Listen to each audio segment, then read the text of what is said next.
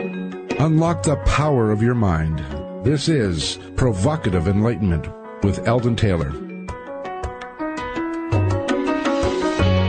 Welcome, and thank you for joining us today. The next 2 hours are devoted to learning something more, not just about the world of shoes and ships and sealing wax, but about how, what, and why we believe as we do.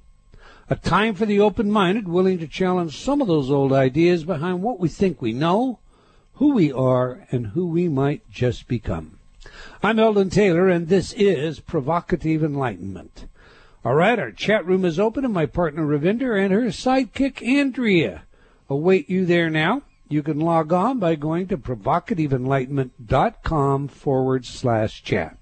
We do have a great chat room with some truly wonderful folks that join us each week.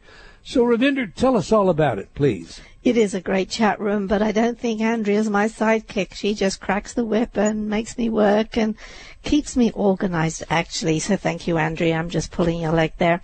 We have a wonderful chat room, a great group of people that's growing all the time, and they all contribute to the show as well. So there's a great deal to gain from attending, so do come join us. That is provocativeenlightenment.com/chat. You very often will have your guests pop in and out of there as well. So, when we go to breaks, the guest is there available sometimes to answer questions, and you show videos. And for those people that are not catching the show live, they should know that your chat room is still available. Now, they may not be able to participate in it, but they can see what conversation went on, what kinds of questions, and the additive information that gets discussed in that chat room. Is that correct? Yes, they can. And oftentimes, if you're talking about an URL, a website they should go check, then we often put that up right in the chat room as well. So if you don't catch it on the air, you'll find it in the chat room. Good. All right. This week our spotlight is on tolerance. We all wish to be tolerant nowadays, but what are the limits, if any? I mean, it's completely unpopular, politically incorrect, and otherwise intolerable for someone to speak intolerant of some things today. The language we use may well constitute a crime. Indeed, if we're not careful about what we admit, we may find that the language we used 20, 30, 40, even 50 years ago into the past comes back to haunt us, as it did for Paula Deen, who was fired from the Food Network for what she said many, many years ago. Now think on this one, and it's not a hypothetical. The groom's friends threw a great party when he married his young bride. Now, this is not a happy story, for the papers reported the next day that the bride had died. Quoting Reuters, on the wedding night and after intercourse, she suffered from bleeding and uterine rupture, which caused her death. Close quote. You see, the bride was 8 years old and her husband was 40. Now, this sort of thing occurs frequently in Yemen and other places in the world that share this ideology. Actually, if you Google the matter, you'll find that brides as young as 5 years of age are married off to much older men. According to one source, 39,000 underage girls marry older men every day.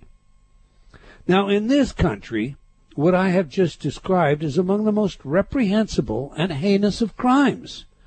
Pedophiles have no sanctuary.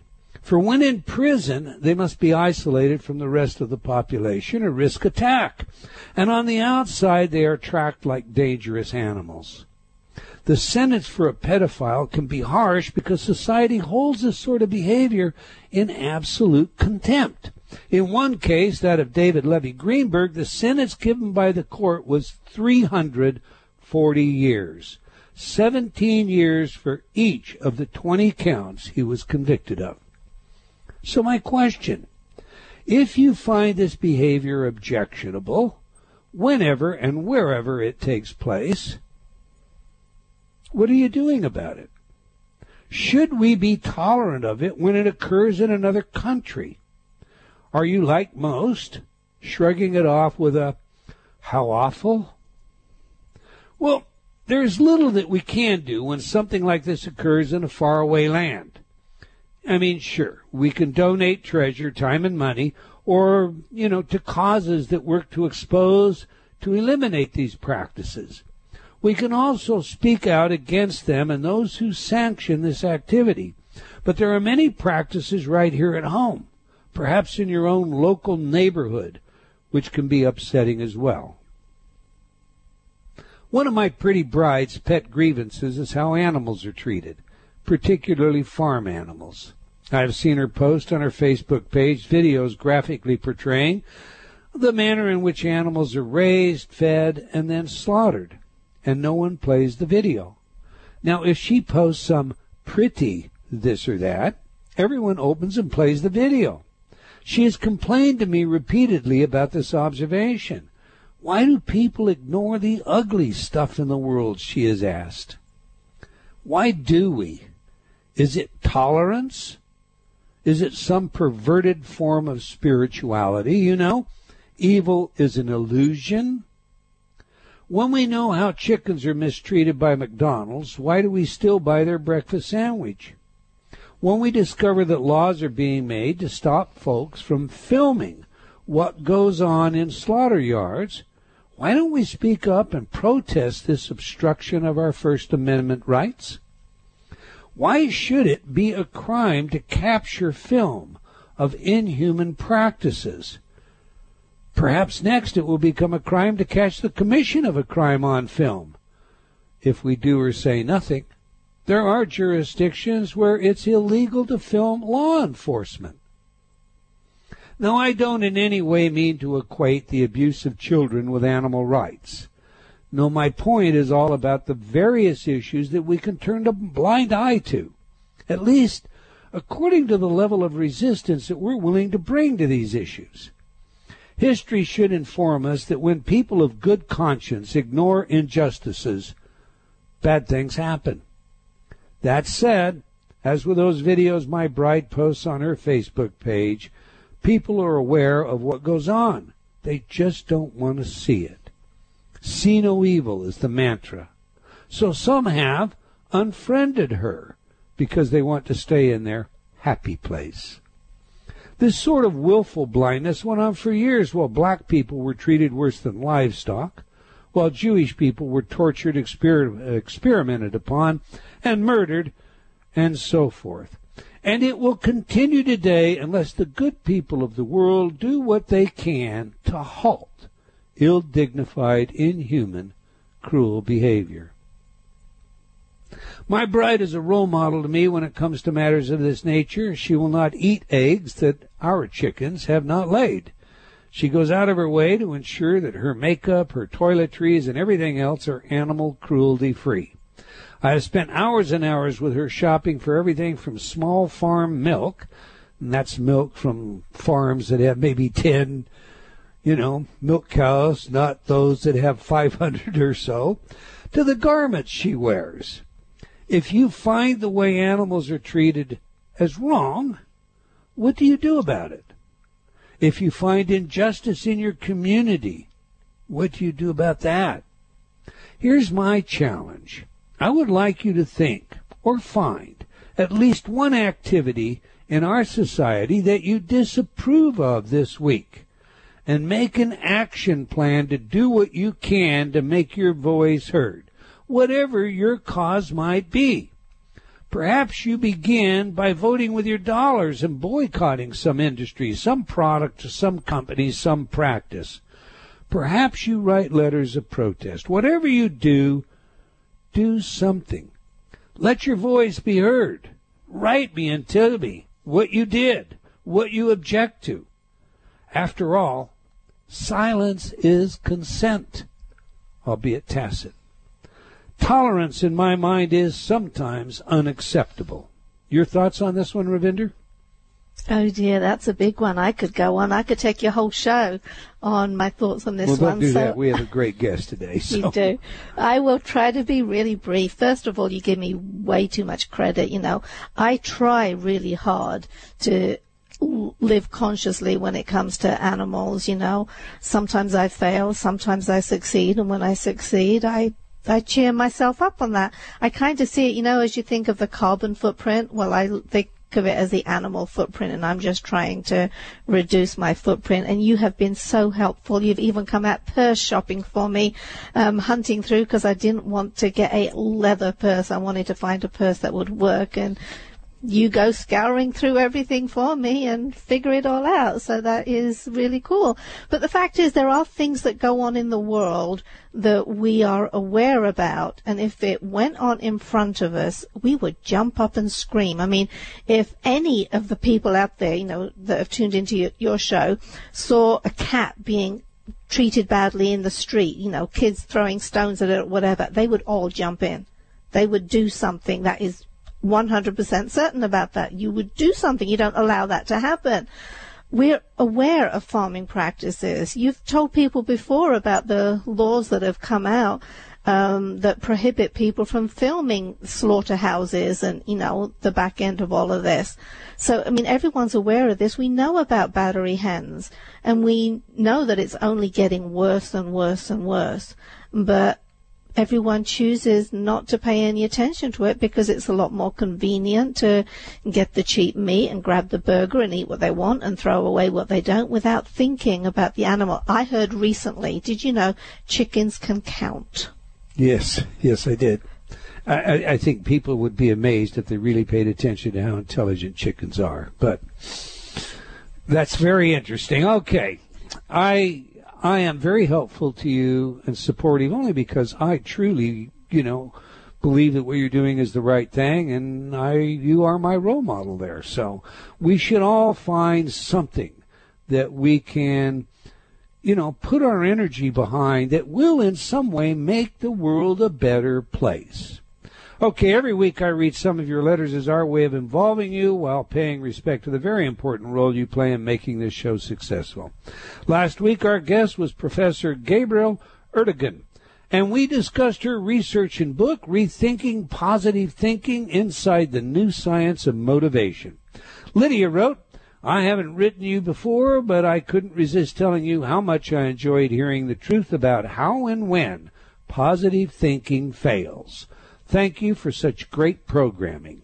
Anita wrote, I read her book, and it is really a powerful insight. I think your point about the obstacles and how sometimes they can seem to halt your dreams was well answered. Thank you. I can now get on with my plan.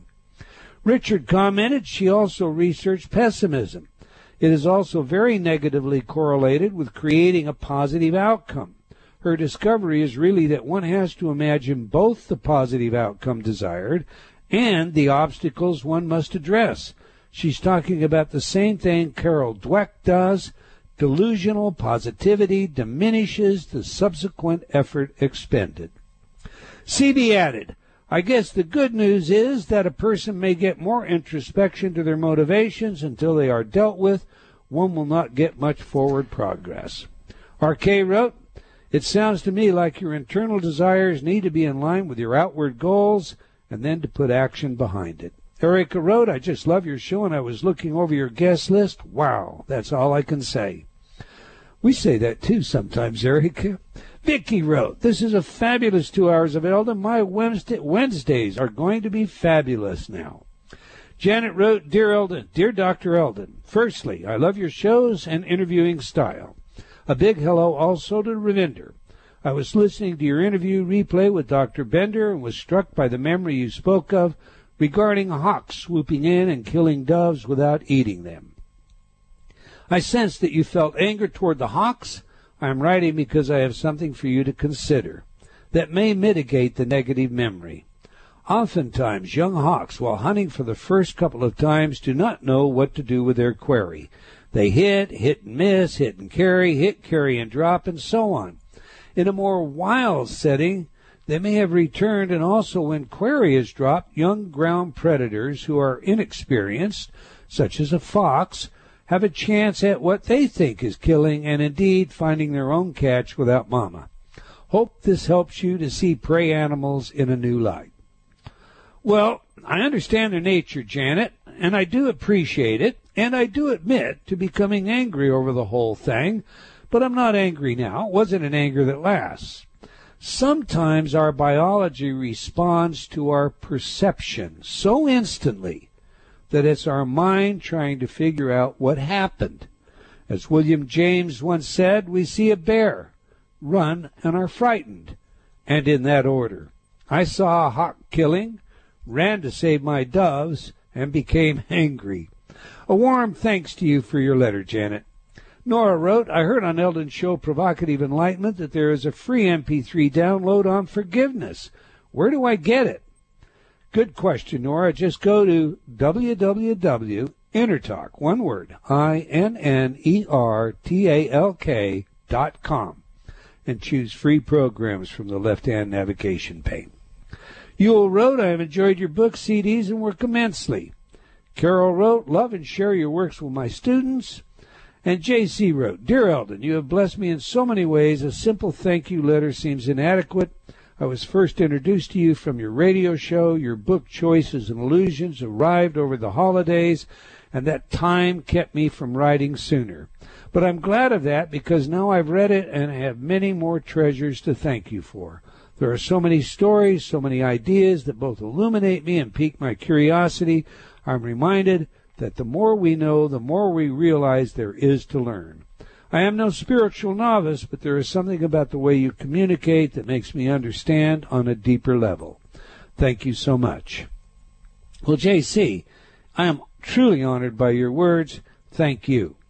All right, that's all the time we're going to take for letters today, but I do invite you to opine by sending your comments to Eldon, that's E-L-D-O-N, at eldontaylor.com, or by joining me on Facebook, and I want to thank all of you for your letters and comments.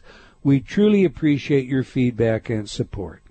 Now to this week's show, and I'm excited about this show. Higher Reality Therapy, 9 Pathways to Inner Peace, with Professor Anthony Falakowski. Dr. Falakowski is an internationally published author, workshop leader, and professor at Sheridan College in Oakville, Ontario, Canada. A graduate of the University of Toronto, he has taught courses in psychology, philosophy, and human relations for over the past 3 decades. His textbooks have been used by tens of thousands of students in North America and abroad. Professor Falakowski is particularly interested in the therapeutic value of philosophical wisdom and ego psychology as described in Enneagram Theory and A Course in Miracles. In his words, and I quote, a few years ago, when very involved with Enneagram and readings from A Course in Miracles, I was contemplating writing a new critical thinking textbook. It was at that time that a nagging little inner voice kept interrupting and telling me to write a self-help book based on those spiritual principles I was studying, and that if I didn't, I would be nagged for the rest of my life.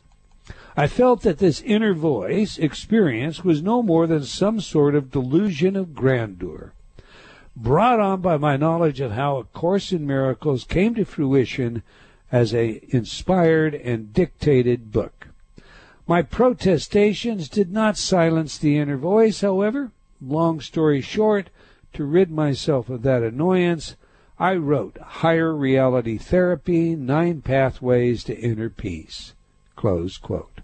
So on that, let's get him in here. Welcome to Provocative Enlightenment, Professor Anthony Falakowski. Thank you. And I'm excited about our conversation. I've listened to you before, and you have a very gentle, deep way of asking probing questions and taking people into interesting areas and directions. So anyway, I'm happy to be here talking with you. Oh, well, thank you. I'm honored by that. And I must tell you, right out the get-go, I really enjoyed your book. In fact, my pretty bride would tell you that I've been going on about it for all week long. But okay, on this show we like to know who is the messenger, what is the message, and how do we use it. So to begin, please tell us about yourself. Where were you raised? What was your childhood like? Were you popular in school? What were your worst subjects in high school? And when you look back, how do you see yourself as a teenager? Okay, well, let me see. It seems I probably need to bring a violin in at this point, but I'll try to dispense with that part. Well, I was born and raised in Brantford, Ontario. You might know Brantford as the hometown of Wayne Gretzky, so I'll drop a name there.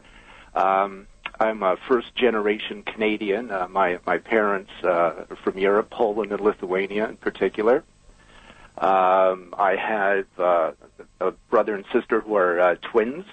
I have an old, and they're, I guess, 7 years my junior. I have a sister who is 6 years my senior.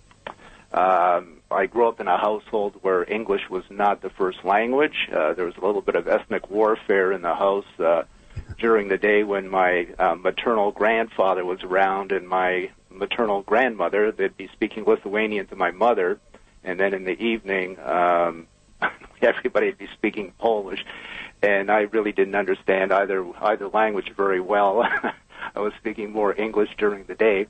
But in any event, things were sort of sad for me at the beginning. Prior to the current situation when divorce and separation is rather a common occurrence. My parents separated and ultimately divorced when I was relatively young. That left my mother with the twins, who are, I'm trying to remember their exact age, around 2 or so, looking after them, and my older sister was somewhat of a rebellious type, and I guess she left home fairly early, so that left me kind of in the middle there. Wow. And I had to tend to myself to a very large extent. Well, once my parents separated, became estranged, actually, from my father. I hadn't seen him, or didn't see him until I went to his funeral. It was about 35 years, so it was kind of a tough time in the early days. So it was a broken home, and my mother was collecting government assistance. And so the times are tough, and economically, financially, and I found myself kind of a sort of a loner, in that circumstance. I went to school and started primary school. I probably shaped like a pear, wasn't very coordinated really, and so I kind of spent a lot of time by myself. Actually, in sort of between the ages of I guess 5 and 8. We actually were living out on a farm for a bit. My dad had a business out on the highway, where we lived on the highway out in the farmlands, and we had a couple of cows and corn in the back, and so I used to spend a lot of time picking corn, feeding the pigs. I never learned how to milk a cow properly, so I couldn't do that. But there was a lot of solitary time there, and when I got back, it was sort of interesting when I always felt like everybody does, somewhat like a bit of an observer, an outsider. Everybody feels that way. But for me, it was kind of a mode of being, and when we left to live in the country and then returned back to the city, it's like everybody had developed, sort of in terms of their maturity and cognitive growth a couple of years. And it's as if I stagnated, didn't grow. So I really felt like a stranger and an outsider in that case. And what happened was I developed this incredible curiosity for, why things were the way that they were. Everybody else seemed to have a normal family life. That wasn't exactly the case for me. And, I started questioning, matters of fairness and like, I think everybody does this. Everybody becomes a victim in their own mind. Life is unfair. The world is unfair. But that kind of feeling and those kinds of perceptions started me on this quest for understanding. And that led to studies in psychology and philosophy. And I found solace, and I found comfort. I found direction. I found joy. I found much in learning, I've been a student of life, since I can remember. In high school, I had a rather unfortunate nickname. If I wasn't being called Fat Albert, my other nickname was Professor. I'm going to have you hold it right there, and I want to know that nickname when we come back, but I don't want the computers to kick us out either, and we've got a hard break coming up. We're speaking with Professor Anthony Falakowski about his life, work, and book, Higher Reality Therapy, 9 Pathways to Inner Peace. You're going to want to read it. You can learn more about him by visiting Falakowski, that's FALIKOWSKI.com. Remember to join Ravinder and Andrea in the chat room, and you can do that by going to provocativeenlightenment.com/chat. Do stay tuned. We'll be right back. You're listening to Provocative Enlightenment with Eldon Taylor. What is one thing you wish you could change about yourself? What if you could make that change happen with the click of a button? With InnerTalk, Eldon Taylor's patented and scientifically proven and effective technology, change begins to happen the moment you hit play. InnerTalk works by priming how you talk to yourself, and when your inner self-talk aligns with your outer goals, anything becomes possible. Visit www.innertalk.com to find your tile today.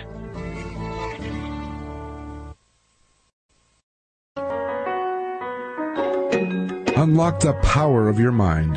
This is Provocative Enlightenment with Eldon Taylor.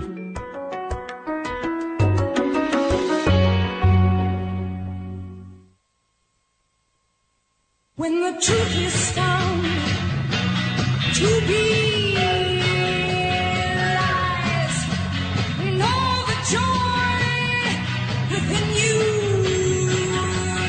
dies. Don't you want somebody to love? Don't you need somebody to love? Wouldn't you love somebody to love? You better find somebody to love.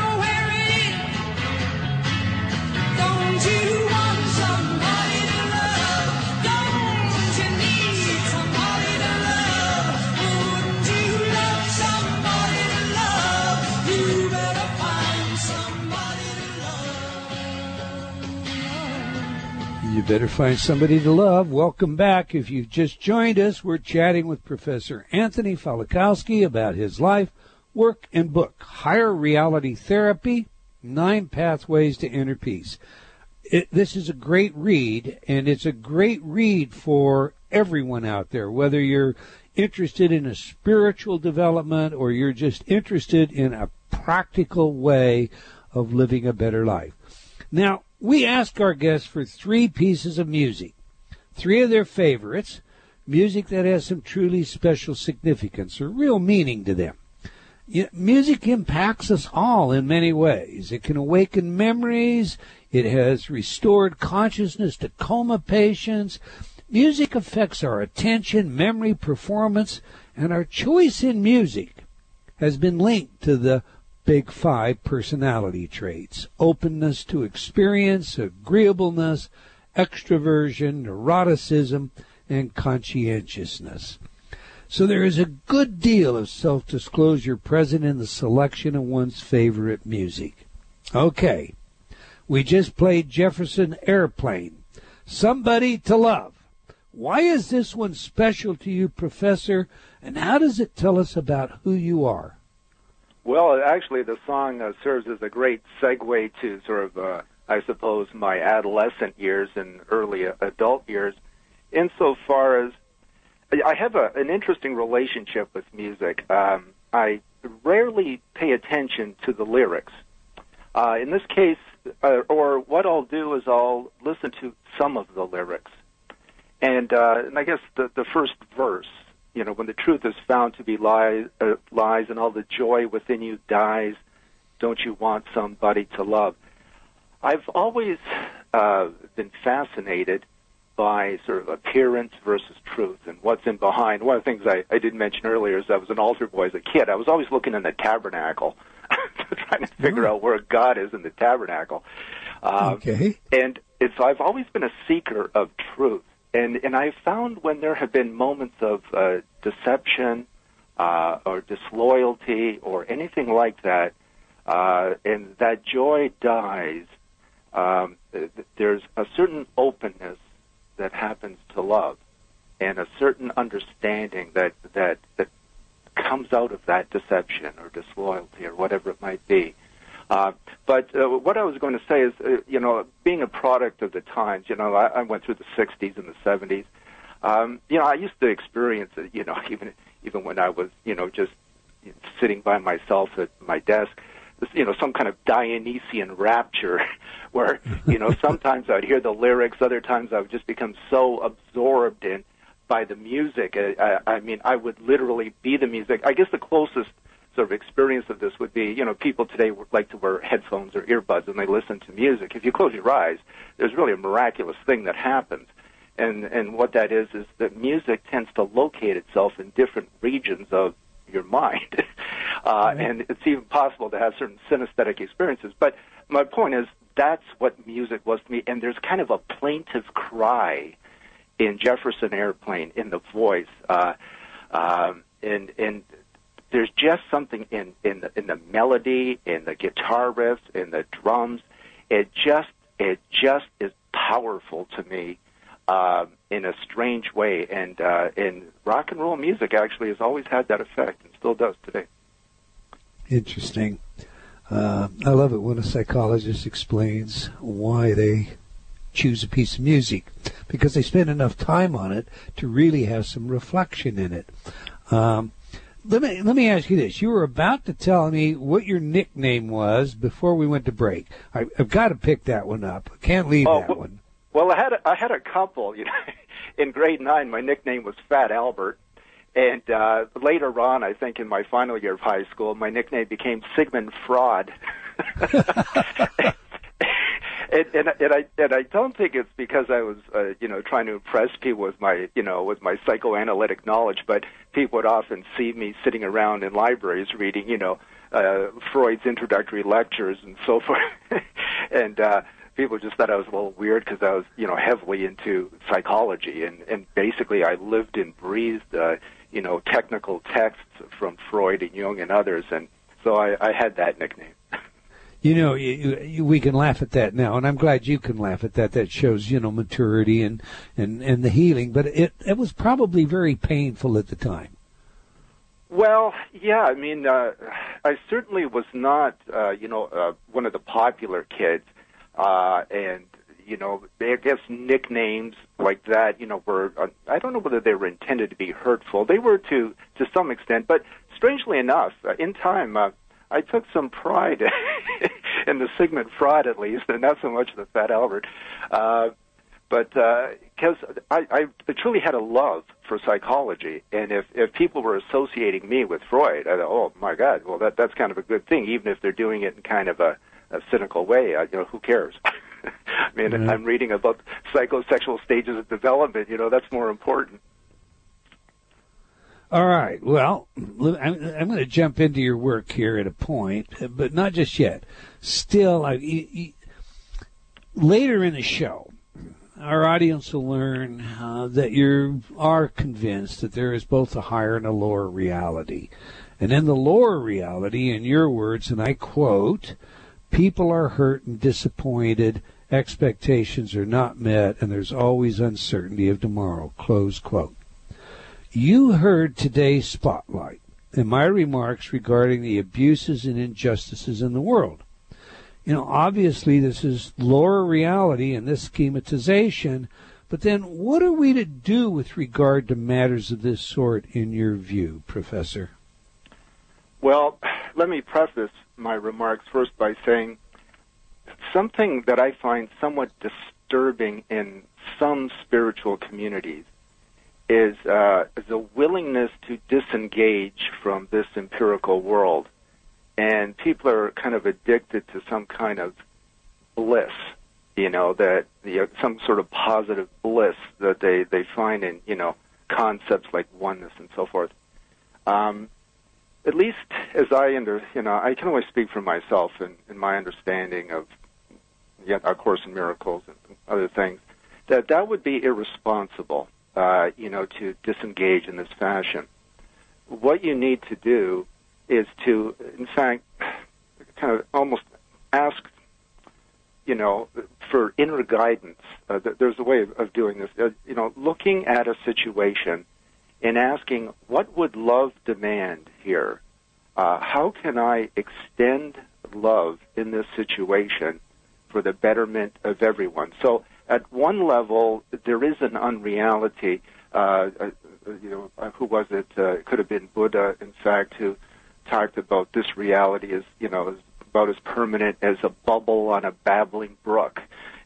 Here one moment and gone the next. And so you can be easily dismissive. Well, none of this matters. But I think that would miss the point. It's like, how do I express my spiritual being in this world, in this situation, with this individual? And so I guess extending love is the way to do that. And every situation will demand a different kind of action. I'm trying to think.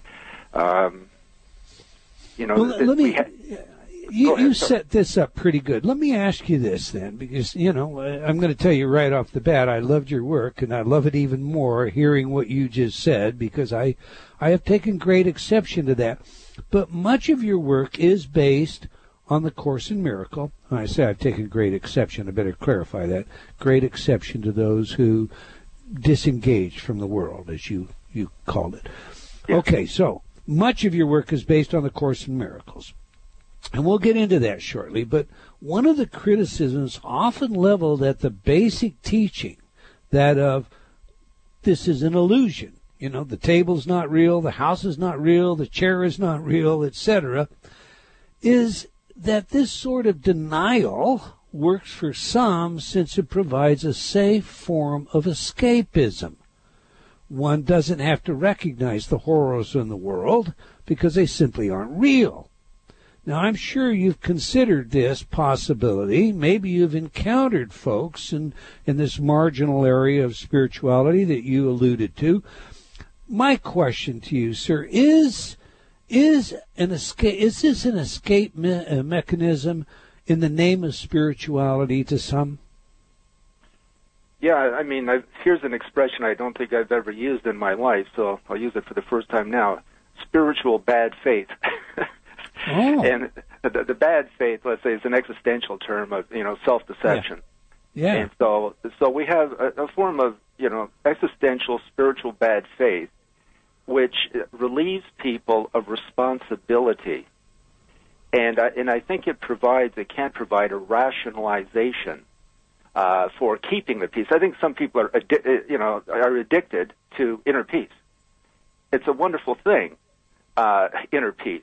But if it's going to allow people to continue to be hurt or allow for injustice to continue, et cetera, that's not good. I mean, while we're in this world, we don't have to be entirely worldly and materialistic. However, we do have to operate in it.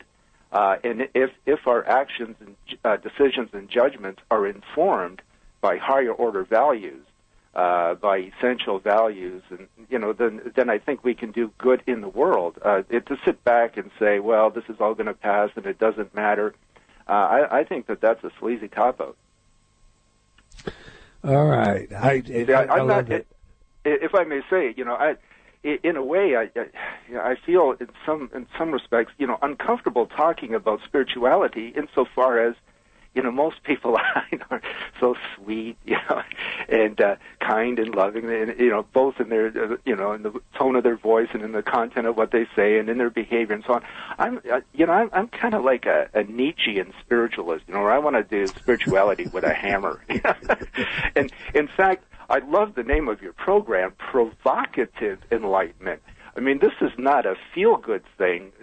I'm going to provoke you. I'm going to challenge you. I'm going to be in your face. I'm going to be doing philosophy with a hammer. Another thing that Nietzsche said that I love, he said, philosophy is like taking a cold shower. You get in, you get cleansed, and you get out. There's kind of a confrontative provocation. And in a strange way, that's me and my style. And I'm going to have to come up to Canada and take classes from you. I can tell that right now. Listen, go ahead. So for me, to engage in the world means I need to get in the face of my students. And for, to give you just, here's not a silly example, but a very current example. You may or may not have heard about a tunnel being dug just outside of a tennis facility near York University in Toronto. Anyway, there's all kinds of questions about who'd be digging this tunnel. The Pan Am Games are coming to Toronto, so, there's fears that, this could be terrorist created or who knows what.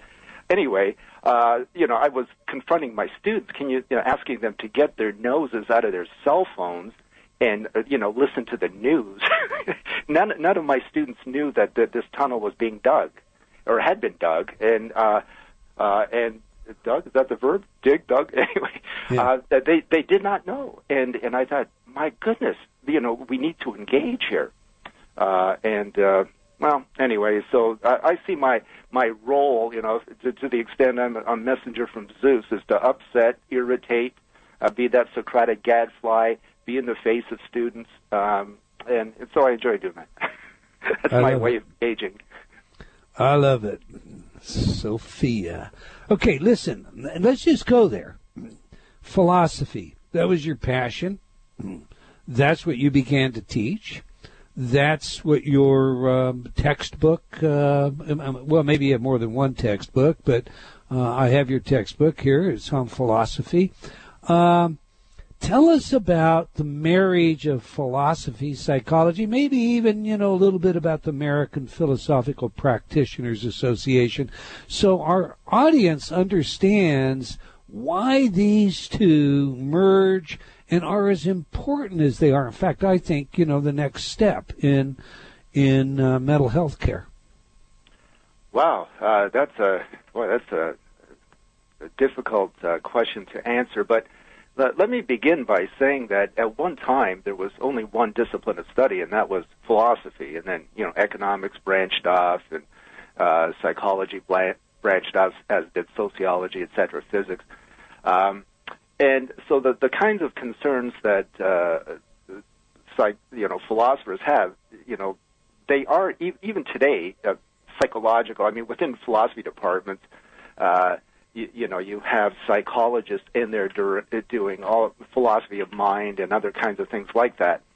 The questions are so overlapping. Like I'm thinking right now about a paper I wrote a couple of years ago, and it had in the title something about psychological hegemony, and the idea that psychologists, not all psychologists, and maybe not formally or legally, but have at least the belief, many of them, that they have ownership to psychological difficulties, and that there are problems. In fact, there are, like, if someone's having they're questioning their own religious belief system, that becomes something that clinical psychologists are now dealing with. If someone's experiencing existential angst, there's probably some DSM category that's going to be handling that as well. Right. Now, there are some things, psychosis, schizophrenia, biochemical problems that no doubt should stay in the world of psychology and psychiatry. But when it comes to anxiety and meaning and high-order values and disturbances of the mind that come from meaninglessness, let's say, or moral dilemmas, I think philosophy has a role to play there. There's wisdom to be had. I talked earlier about how I would sort of lapse into some Dionysian rapture listening to music. One of the things I discovered in studying philosophy is that I could read words. I could read the words of the Stoics, for instance, and immediately find peace. I would be stilled in my spot, and sometimes even brought to tears. The words would be so beautiful, the insights so deep, the applications so relevant. I was moved by ideas, and I was healed by these ideas. And when I share these ideas that healed me with my students, I see in their faces that they are healed, that that they want and ask and search for more. And what I say on behalf of the philosophers makes a difference to them. And when it makes a difference to them, it heals me. Teach what you would learn. That's a saying from A Course in Miracles. And, it is.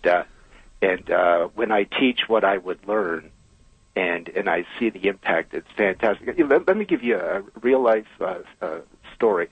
I bumped into one of my students a while back, and she told me that a coverage of Immanuel Kant saved her life.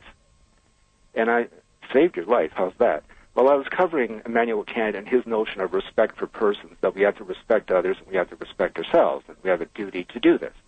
Right. And this student was living a horrible lifestyle, drugs and alcohol. She was, living in a garage, cooking with a propane burner. And she was, just, inches from suicide and all sorts of self-destructive other behaviors. And she decided to enroll in one class at college, at Sheridan College, and that was my class, just coincidentally. And it was a philosophy class. As if it's coincidental, all right? And I covered Kant, and she told me that saved her life. I thought, my goodness, covering Kant's notion of respect for persons saved the life of somebody.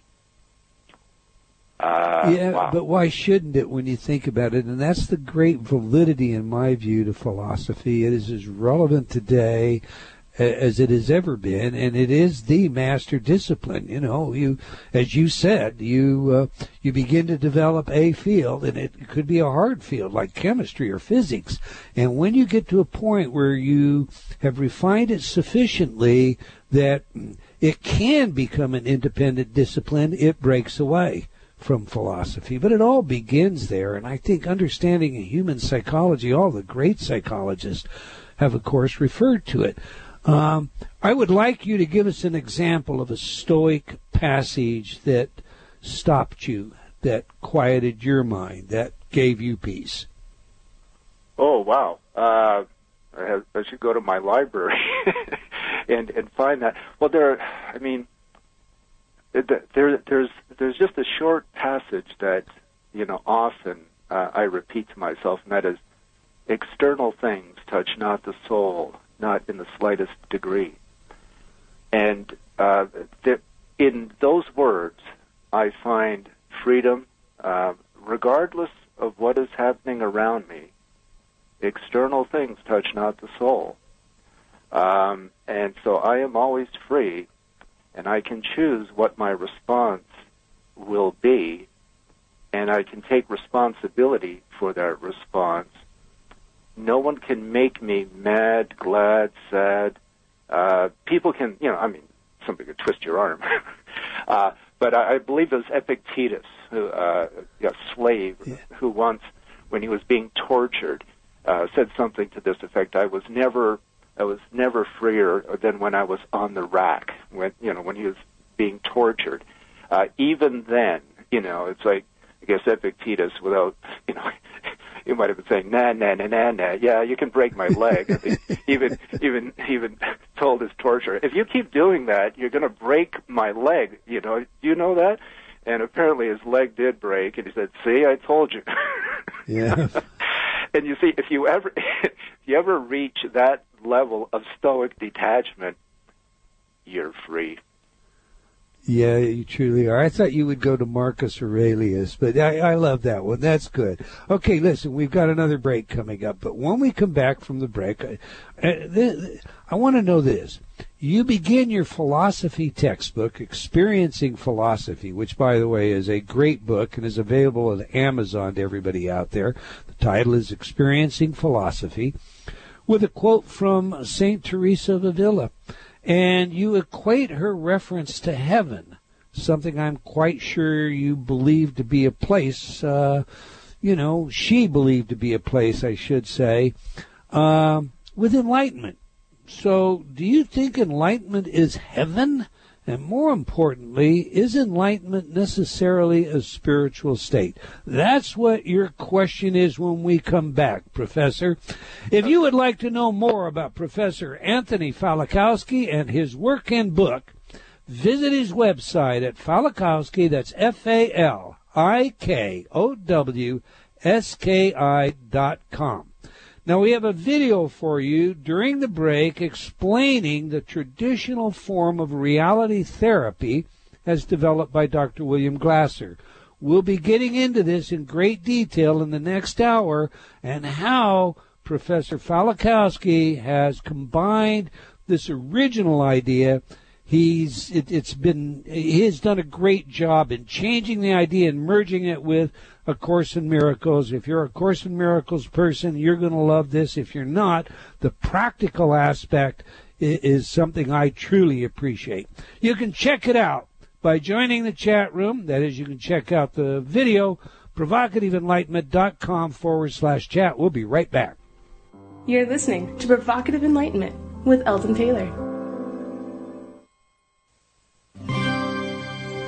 The praise for Eldon Taylor's New York Times best-selling book, Choices and Illusions, continues to mount. John Edwards said this about choices. Read this book. We are living at a time when people are searching for answers to fundamental questions in their lives. This book can be, if applied, a roadmap to personal enlightenment and empowerment. More important, it helps you see that you can manifest change. Joan Borisenko had this to say. Choices and Illusions is a smart, practical book by a grand master of the mind. If you want to get out of the box of your own thinking and touch a greater reality, Eldon Taylor can show you how. Lindsay Wagner had this to say. Enjoy the journey. I did. Get your copy today online or at fine bookstores everywhere. Unlock the power of your mind. This is Provocative Enlightenment with Eldon Taylor.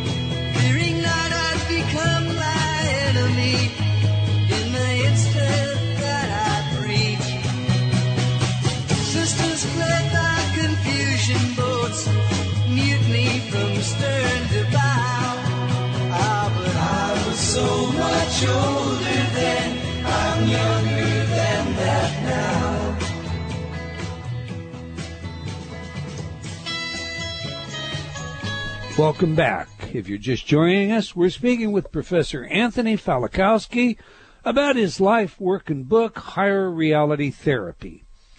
You can learn more about him by visiting falakowski.com. That's FALIKOWSKI.com.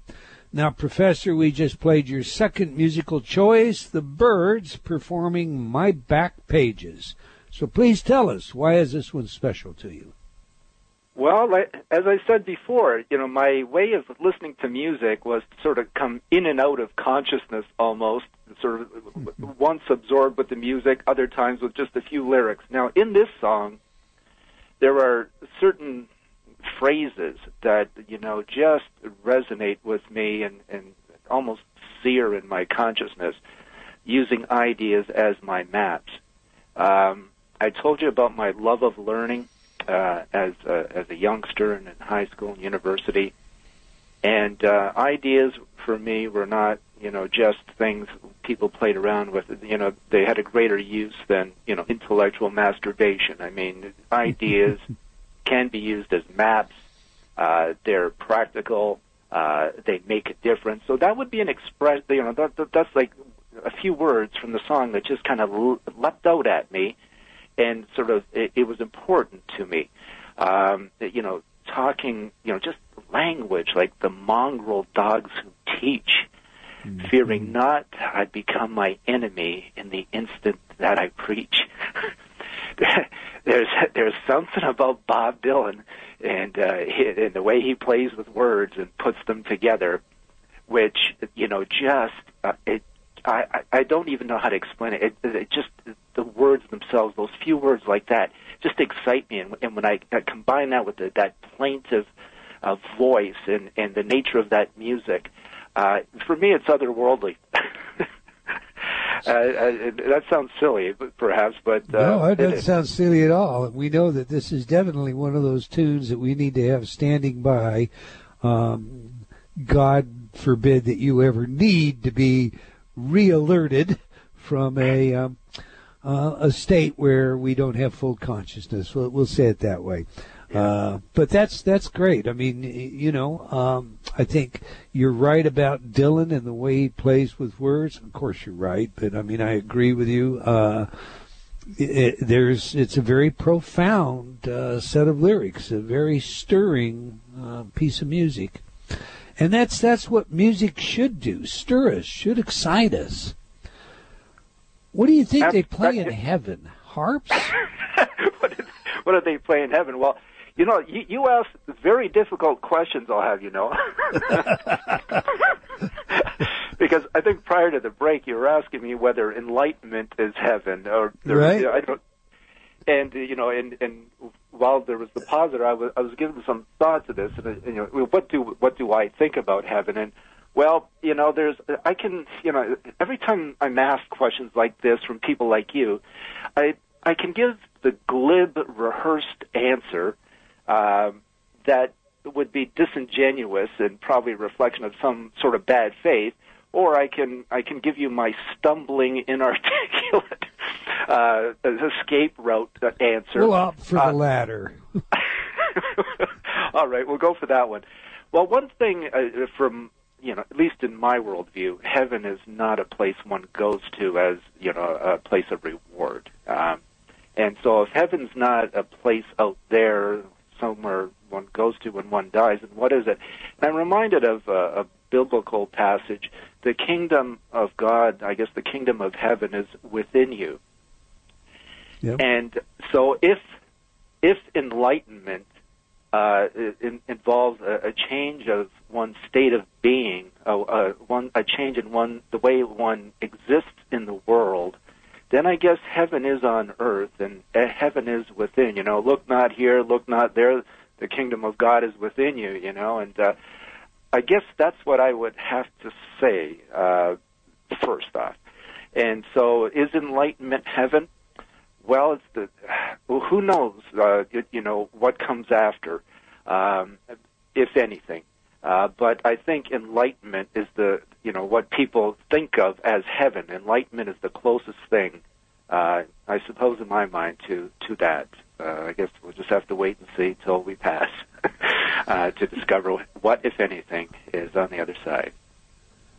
Okay, while we're on this, and I have the opportunity to ask you some deeply personal questions, and I know some of your students are listening, and they're probably quite glad that they don't get. Well, in fact, I doubt it. Do you ever just give that here it is off the shelf canned answer in a classroom, or do you always speak candidly like this? Well,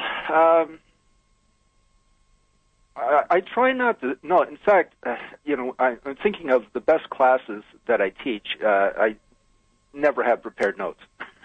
That's great. I find prepared notes interfere with with the process. I mean, not all my classes, but many of my classes, I've been through the material quite a number of times, And so, essentially I know the structure of lectures and so forth. And, there are moments that arise and things that happen on an ad hoc or in a spontaneous way, which I really think adds flavor and drama and authenticity, in the moment. It's like even now as I'm speaking to you, I hadn't thought about saying this prior to speaking to you about it. And I think anything that I had thought about that you might ask would have been one of those kind of rehearsed answers, but you're not giving me the luxury of my rehearsed answers. So I thank you for that. You're allowing me to be more genuine. Well, that's great. Okay, let's just go to that then. A lot of professionals who risk stepping over into the world of spirituality in an academic environment also risk tenor, ostracism from their, peer group. What have you experienced? What have you found as a result of incorporating spirituality within your teachings? Or are you protected under the umbrella of philosophy? Well, maybe that's part of it. To be honest, I've always been surprised that Sheridan College has allowed me now for probably a decade or more to teach a class titled New Age Philosophy. And, I can't even remember the origins of the course and how it was laid out to begin with. But it seemed to me this is, it's a fringe-type course academically speaking. And, and I often warn my students who enroll in the class, oh, by the way, this is not a course in sort of legitimate academic philosophy. We're going into spiritual areas, and we get involved in things like classroom meditations and, certain self-analytical exercises. And the students love it, at least judging from what they've told me in the past, and I get no resistance from my college's administration, and so I'm, happily, going along teaching all this stuff that, I probably could not teach at some other institution. So I feel lucky to be able to do it. All right. I'm going to ask you a few questions now, just kind of a bang if we can, because I do want to get into the depth of your work. But there are some things that I think, are worth fleshing out. The Course in Miracles is a dictated text. I studied the Course in Miracles. I facilitated teaching the material that was in the Course in Miracles for quite some time. And one of the objections people have to the Course in Miracles, aside from those we've already mentioned, the denial aspect, is Jesus. So in your view, did Jesus dictate this work? Wow. Well, it depends what you mean by Jesus. Are we talking, as one of my students described Jesus, space Jesus, cosmic Jesus, the historical Jesus? I'm not going to let you cop out. You describe. You tell me what you believe, Professor. Okay, this is what I believe. I mean, Wapnick is pretty close to you, isn't he? Well, I mean, I attended several of Ken Wapnick's training sessions, and and I read his books and so on. So, what do you believe, sir? I don't mean to cut you off. What do you believe? Yeah. I believe that there are things in the universe. Who knows? Forms like I have to use language to describe something that may be beyond language. Sort of forces of intelligence that take on form. I'm reminded of Star Trek. Maybe this is the way I can explain it. If you remember the old original Star Trek, sometimes there would be some force or entity that would come visit on the starship, and they would take human form, but they were pure energy. But for sake of communicating, would take on the semblance of human beings. Mm-hmm. So I think Jesus would be like one of these sort of entities in the universe, or this power, this force, this intelligence. I don't even know what to call it. And I, like when I read the Course, the language is so profound. It is so beautiful. The insights are so stirring. And someone claims that there's an otherworldly source to this. I suspend my rational judgment, and I think that this may be the case. So how about a maybe to your answer? And the Jesus is not the Jesus of Nazareth, but essentially an intelligence in the universe. Okay, all right, that's fair enough. Then I'm going to ask you to distinguish this. You mix Eastern and Western thought, and you've already cited Buddha, bubbles in the stream, and you do that. You have some marvelous quotes indeed from both Eastern and Western thought throughout your book. Seasoning, I think of it, because you can stop on almost any page and it has a special seasoning or flavor to it. So here's my question. Buddhism is essentially atheism, or it's atheistic, I should say. And of course, Jesus, through however you understand Jesus, whatever form, etc., is not atheist. This is a teaching that has an eternal life to it and has a creator. How do you parse that one out? Well, I don't know that I agree with you, actually, because in God, a creator God is not the God of A Course in Miracles, at least as I understand it. In the metaphysics and sort of the ontology of the Course, strangely enough, this world, this lower reality, it does not exist. It's not separate from God. There is nothing to be created outside of God. God is all, so it's not like God's there and God creates something over we here. exist, Professor. It's kind of like the Big Bang. In the beginning there was a singularity. And a singularity divided itself, and we have everything that we see as an illusion. Well, in the beginning there was only God, and God reflected upon himself, dividing himself and creating himself. I don't mean that as a he or a she. You understand that? Yeah. And so we, you and I, our listening audience, are all a part of the body, in the words of panentheism, of God.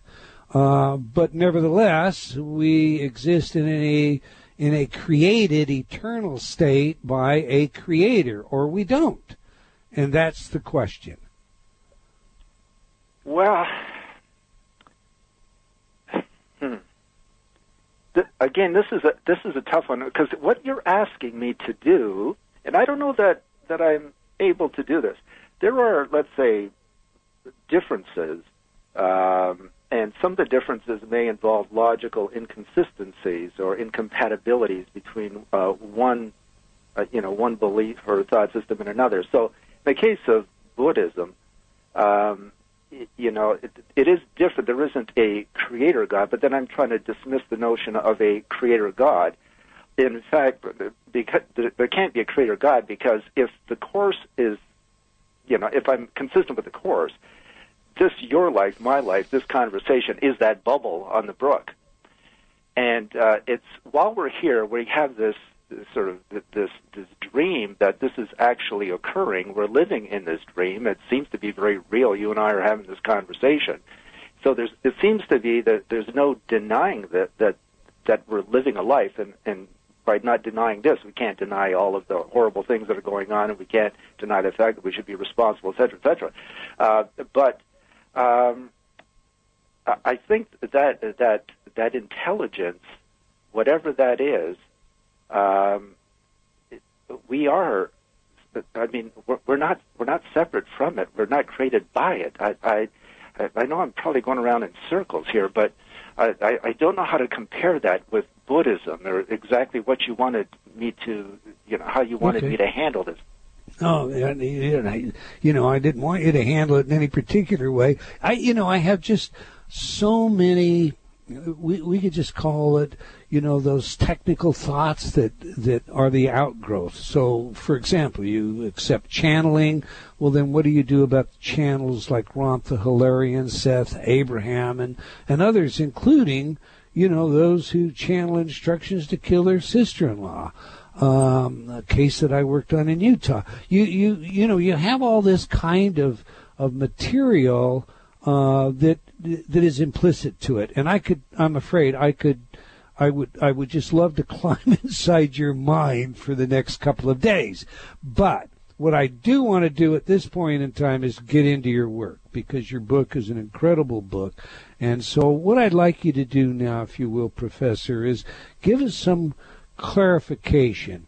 You're studying the Course in Miracles. Most of our audience now should have a flavor of that or knew about it. We've actually hosted shows on it here in the past. And at the same time, working with the Enneagram personality types or memes. And how did you bring these together? I mean, please unpack for our audience what you did, what it was that you discovered, and how the topology of Enneagrams fit with the Course in Miracles, if you would, sir. Okay. Well, to begin with, years and years ago now, I was browsing through a bookstore, and I came across a book written by Jerry Jampolsky, who Attitudinal Healing Center in Tiburon, yes. Exactly. And, Love is the Answer, and he had a number of books. And he kept referring to the ego, which I found interesting given my interest in Freud, prior to that. Anyway, he kept referencing this book, A Course in Miracles. And so that's how I learned about the Course, through Jerry Jampolsky, and I tried to get a hold of it. At that time, it wasn't published by anybody or any commercial publisher. And I ended up contacting somebody in Ottawa who finally, sent me this book. It was at a time when I was thinking about a New Age course. I was going to use Jampolsky's works in my New Age class. And so I started reading about this and learned more about the ego as the Course understands it, that the ego is an illusion, that, you are not your ego, and to the extent you identify with the ego, you don't really know who you are. I think the Course, there's a line somewhere in the Course that goes something like this: no concept of yourself can replace the truth of who you really are. So that was an intriguing notion. In fact, in that same bookstore, at the time I was teaching at Brock University in St. Catharines, Ontario, I used to kill some time prior to class. I would, browse in this particular bookstore, and I found another. And it was written by Don Riso, and it was entitled Personality Types. Mm-hmm. And it had a lot of ego psychology in it.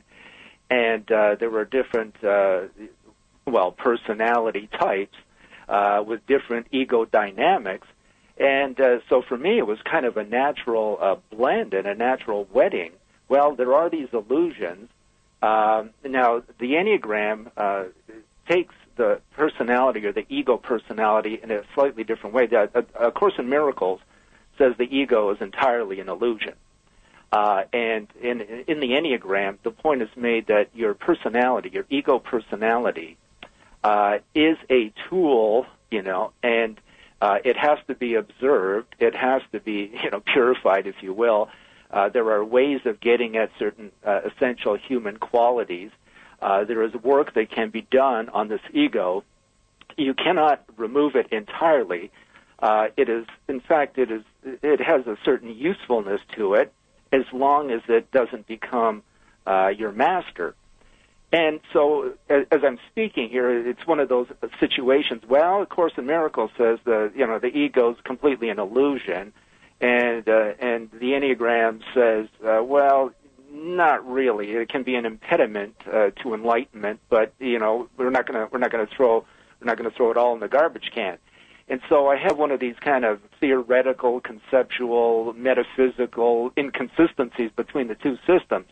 So I guess you can call me an a la carte spiritualist here, where I kind of cut and paste from different areas. Now, if I'm completely true to one system, say A Course in Miracles, then I can't really accept all of what's in the Enneagram.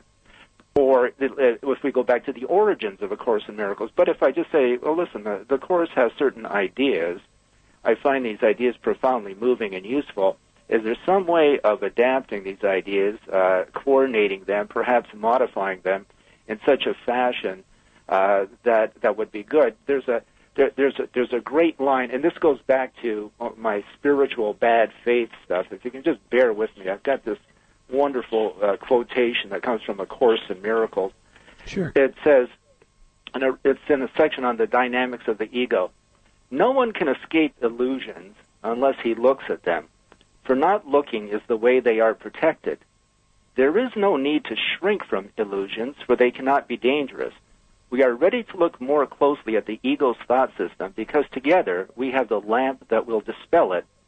And since you realize you do not want it, you must be ready. Let us be very calm in doing this, for we are merely looking honestly for truth. The dynamics of the ego will be our lesson for a while, for we must look first at this to see beyond it, since you have made it real.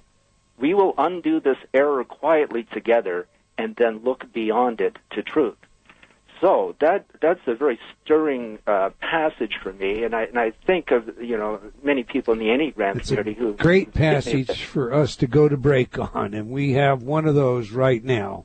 Okay. We're glad you tuned in today. We know you have many choices, and we're grateful you chose to join us. We love your feedback, so please join me on Facebook and or drop me an email at eldon@eldontaylor.com. That's ELDON @eldontaylor.com. I love sharing your letters and comments on the show, and it's a great way for you to participate. We'll be right back. You're listening to Provocative Enlightenment with Eldon Taylor. Hi, I'm Eldon Taylor, and you're listening to Provocative Enlightenment Radio. I'm so glad you could join me as we tackle those tough questions in search of the answers that really matter. But remember, this is a journey we are undertaking together, so I would love to hear your thoughts as well. Please send your comments to Eldon, that's ELDON, @eldontaylor.com. You can also join in the conversation by joining me on Facebook at Dr. Eldon Taylor, that's DRELDONTAYLOR. Now, back to the show.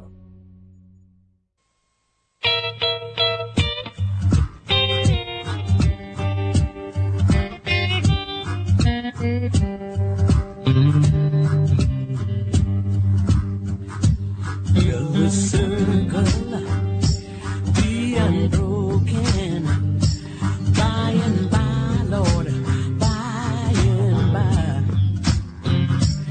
There's a better home awaiting in the sky, Lord, in the sky.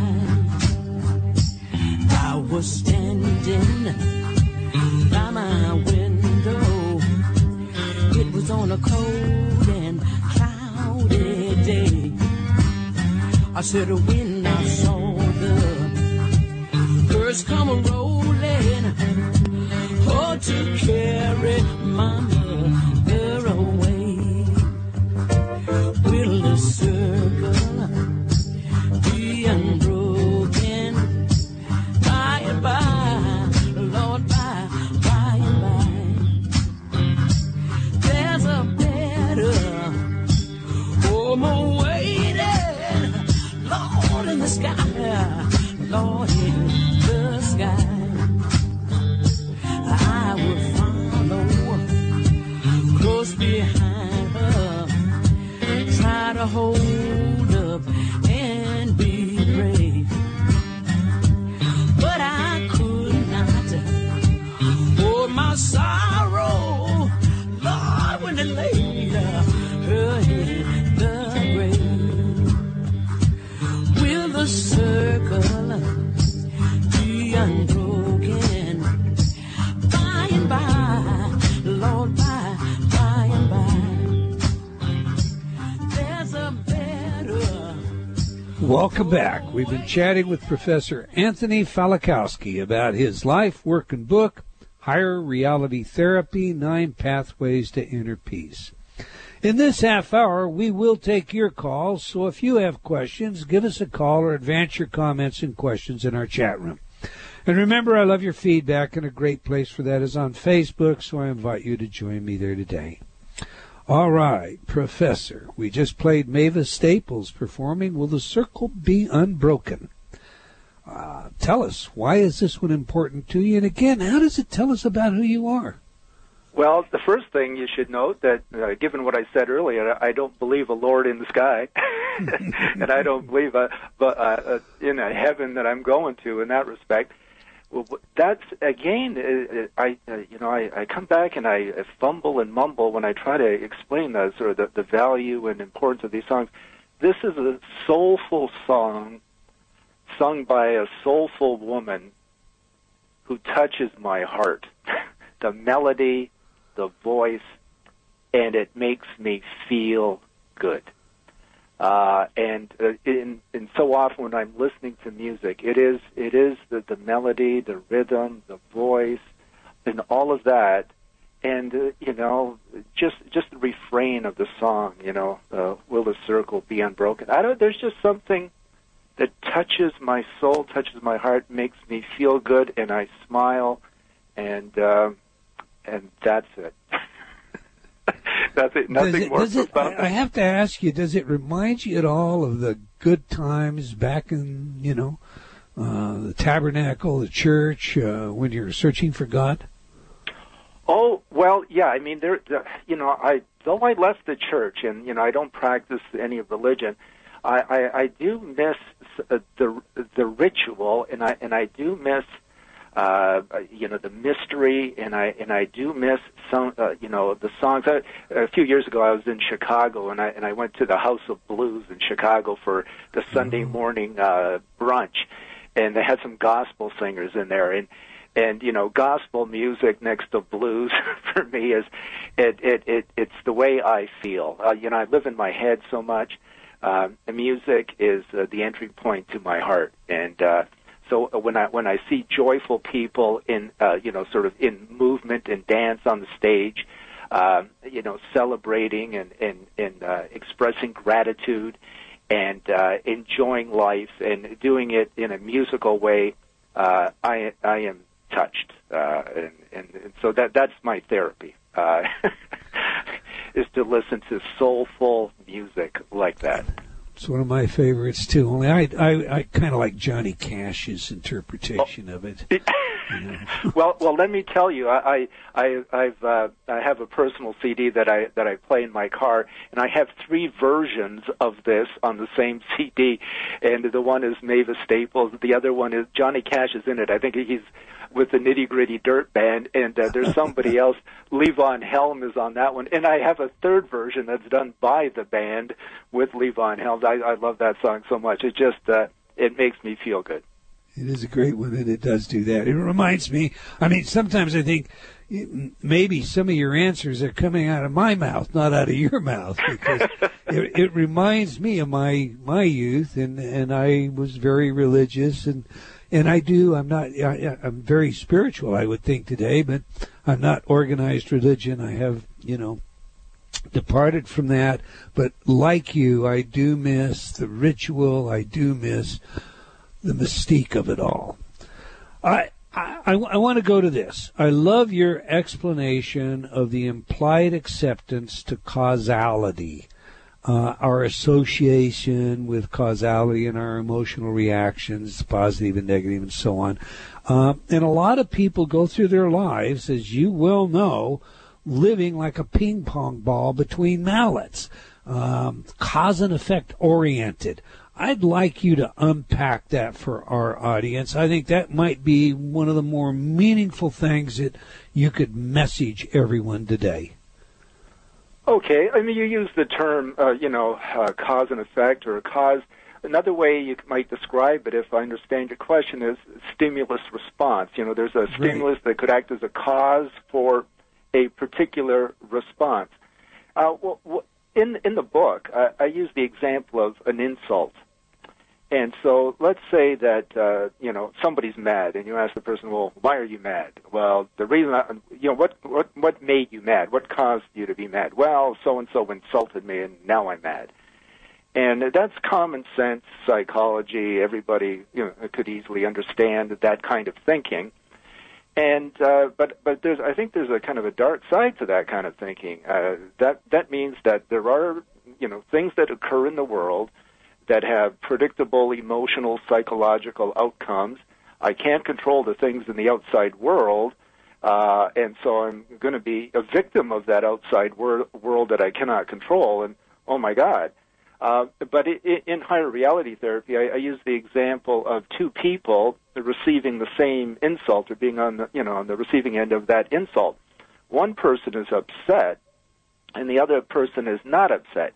If I value the opinion of the person, delivering the insult, I may be moved in a negative fashion. But if I don't value their opinion, if I don't, it just doesn't matter to me what they say, then I'm left untouched. So whether I'm going to be affected by that causal factor, by that stimulus, by that insult, all of that hinges on the value judgment that I'm going to place on that external stimulus.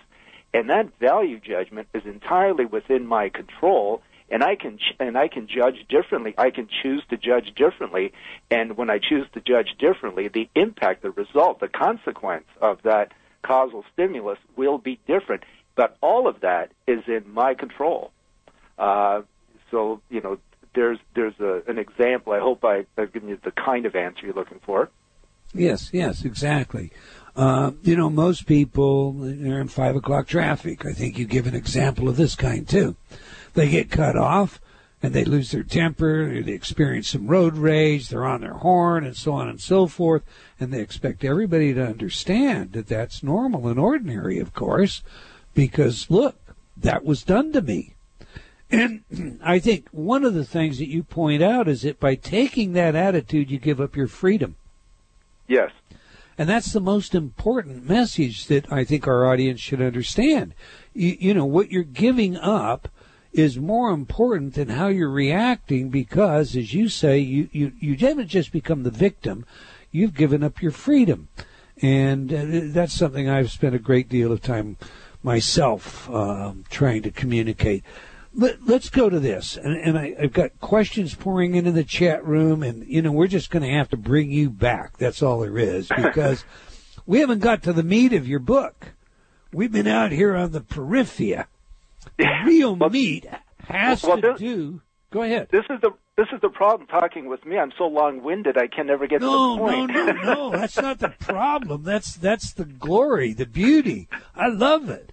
I mean, if it were a problem, I wouldn't be saying I'm going to bring you back.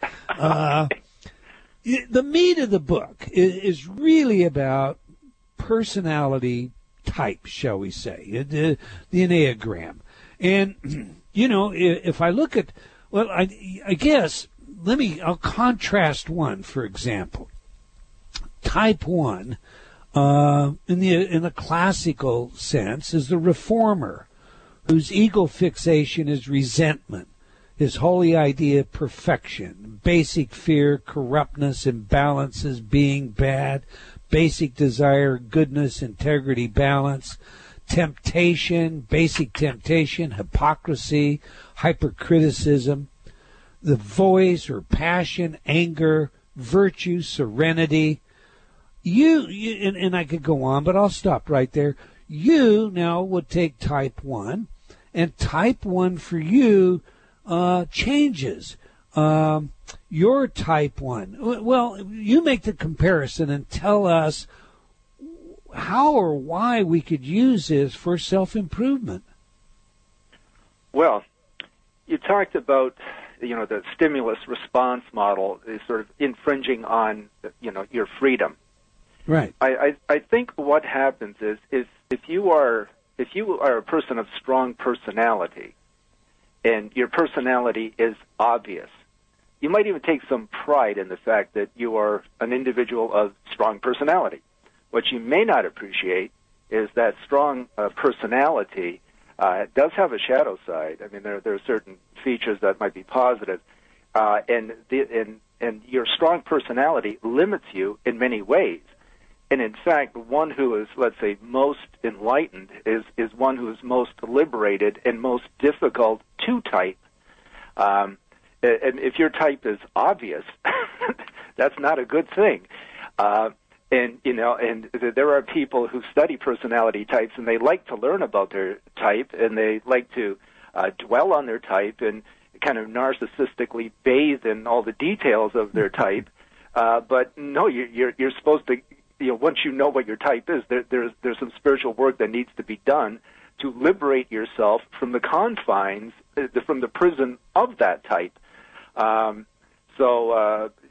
Liberation is really what you want, and there are sort of different ways and different paths. And what a type 1, a reformer, should do in terms of their own sort of journey to, spiritual development may be very different from, what a type 6 or a type 8 has to do.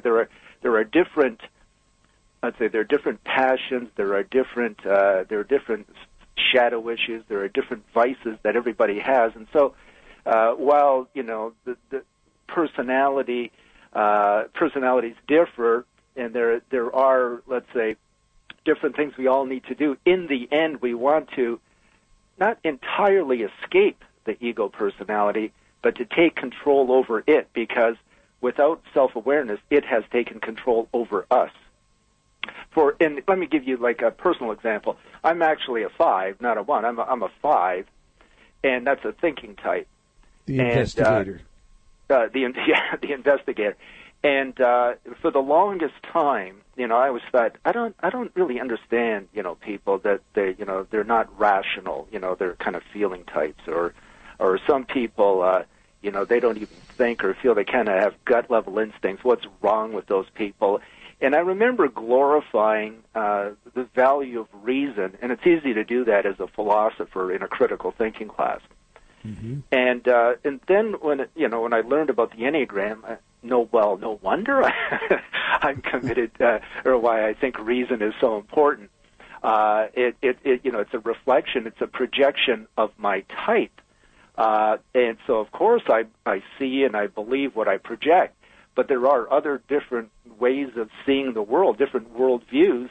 Each has its own internal logic. Each has its own legitimacy. Each has its own way of constructing reality.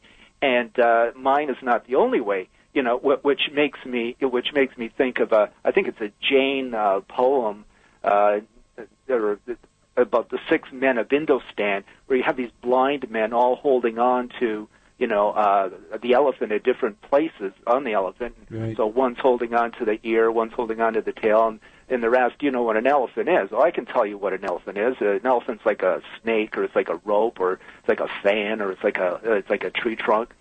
And the point was they were all partly in the right, but in the end they were all wrong. And so for me, the Enneagram psychology can tell me, well, from the 5's perspective, I'm partly in the right when it comes to, rationality, etc. And, just being the observant, thinking person who's withdrawn at a distance, trying to be objective. There's nothing necessarily wrong with that, but there are other ways of being in the world, and I'm just one of those blind men on the elephant thinking I've got the whole story when I don't. And there are 8 other perspectives, and so I find it useful to learn about all these other types. There's what's the saying in French? I don't know in French and English. It would be, to understand all is to forgive all. And so what I find extremely useful with the Enneagram is in my study of personality types and in my own self-explorations, I come to understand why I do the things that I do, and I'm not always happy to find the answer. To discover what I do, And when I learn about others, I find it easier. Well, now I understand why so-and-so is doing whatever, and I can treat them differently. I can see them differently now, and I'm not so annoyed or bothered by them.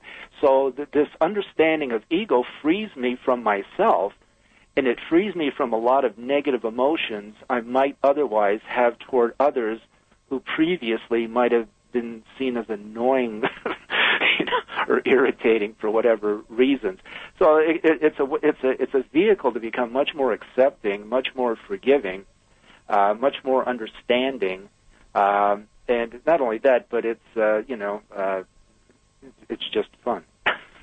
Well, and for all of you out there, the book contains what the professor refers to as the 9 pathways, or you can think of it as the 9 types, and each one of them is fleshed out with all of the different characteristics that you heard me give with the first one, and some and more, and the mechanisms that you might use to compensate, and how you might find the self-destructive aspects of yourself working. They're present in this book, together with the ways that you can escape those things. I found several myself that I was, that makes perfect sense. That describes, that gives me some insight into my own what shall we say, misbehavior, conduct at some time. One more real quick question on this, and I've got to go to the chat room, Professor. The Enneagram personality theorists essentially use a figure, an Enneagram figure. Do you use this figure yourself? Do you see the overlap, a 1 type relating to a 9 and a 2 as a case in point? Well, when I first saw the Enneagram figure, it almost looked satanic to me, and it was, it's troubling. But there's this. So if you can picture a circle for your listeners, the circle, and then there's an inner triangle that sort of is in the middle of the circle, and then there's a six-pointed other figure. So it's hard to explain over the telephone or on the radio here. But in any event, I do sometimes make use of that figure. For instance, different points on the figure 2, 3, and 4, they represent feeling types. 5, 6, and 7 thinking types. 8, 9, and 1 instinctive types. So it's useful that way. And within the Enneagram community, there's some controversy about whether there are so-called paths of integration or disintegration, which would involve growth paths, or paths that we might take when, under severe stress. And in that, like, for example, a type 8 who's a very kind of aggressive individual, likes to be the boss, just if I can caricature the 8 for a moment, their growth path might be to go to the 2. And this figure shows how an 8 goes to 2 and how that's a growth path. And for the 2 who would go to 8, this is the 2's the helper who, is the self-sacrificing mother, for instance, who would then get very angry because no one shows appreciation. And so the 2 goes to 8, going back the other way on the path to disintegration. So it has a certain heuristic explanatory value to it. And so, yes, sometimes I do use it. All right. Again, I'm going to suggest to all of you, if you're on the path of how high is up, self-improvement, if you really want to, find, if you don't walk on water yet, let me say it that way. This is a great read, okay? Let's go to the chat room now. I give them a chance, okay? Mud Girl says she wants to know your take. Well, wait a minute. I'm just going to read this exactly verbatim. I won't attempt to adjust it, and then we'll figure it out. His take on moral relativism or being disengaged from the harsh realities is interesting. It makes me think if we are to pursue these things from a vantage point of love, then are there times when we should apply the concept of tough love to them? Using tough love might be telling people to wake up and get out of their bubbles. What do you say? Well, to be honest, I'm not quite sure how to respond to that. When it comes to moral relativism, I don't, to begin there, I often in my ethics classes talk to students, some of whom are religious, some of whom aren't, some of whom think they're relativists, and I'll give an example. Well, could I stick a bayonet through the heart of an innocent child? Would that be okay with you? I asked the relativist. No, that wouldn't be okay. And so why is that? Yeah, well, life has value. And so anyway, through a process of discussion, what we come up with is the fact that, it is possible to come up with an agreement, so to speak, a rational agreement of what things there will be that we value. Life could be one. Fairness could be another. Justice, something like that. So we could, come up with a list. And so by kind of some sort of social, moral, ethical contract, we decide these will be the principles. Professor, I'm sorry. I'm going to have to stop you. I want everybody to know how they can reach you. We have 30 seconds. Please tell them where to get your book and how they can reach you. Well, my book is available on Amazon.com if you're in the States, Amazon.ca. It can also be purchased at O-Books in Washington and in the UK. I guess you could order through your bookstore or online, and that's up to you. And to get a hold of me, I'm on sabbatical this year. I do check my email, and if you go to my course website, there'll be an address there that you could just click on. It's a hot link, and you could email me if that's what you wanted to do. All right. Well, we're out of time. We're going to bring the man back, so I know everybody loved you. Until next time, wherever you are in the world, I want you to remember, believing in yourself always matters. Provocative Enlightenment has been brought to you by Progressive Awareness Research and other sponsors. Provocative Enlightenment is a syndicated show and appears on other networks. For a schedule of show times, visit provocativeenlightenment.com. If you're interested in becoming a sponsor, write to Eldon at eldontaylor.com.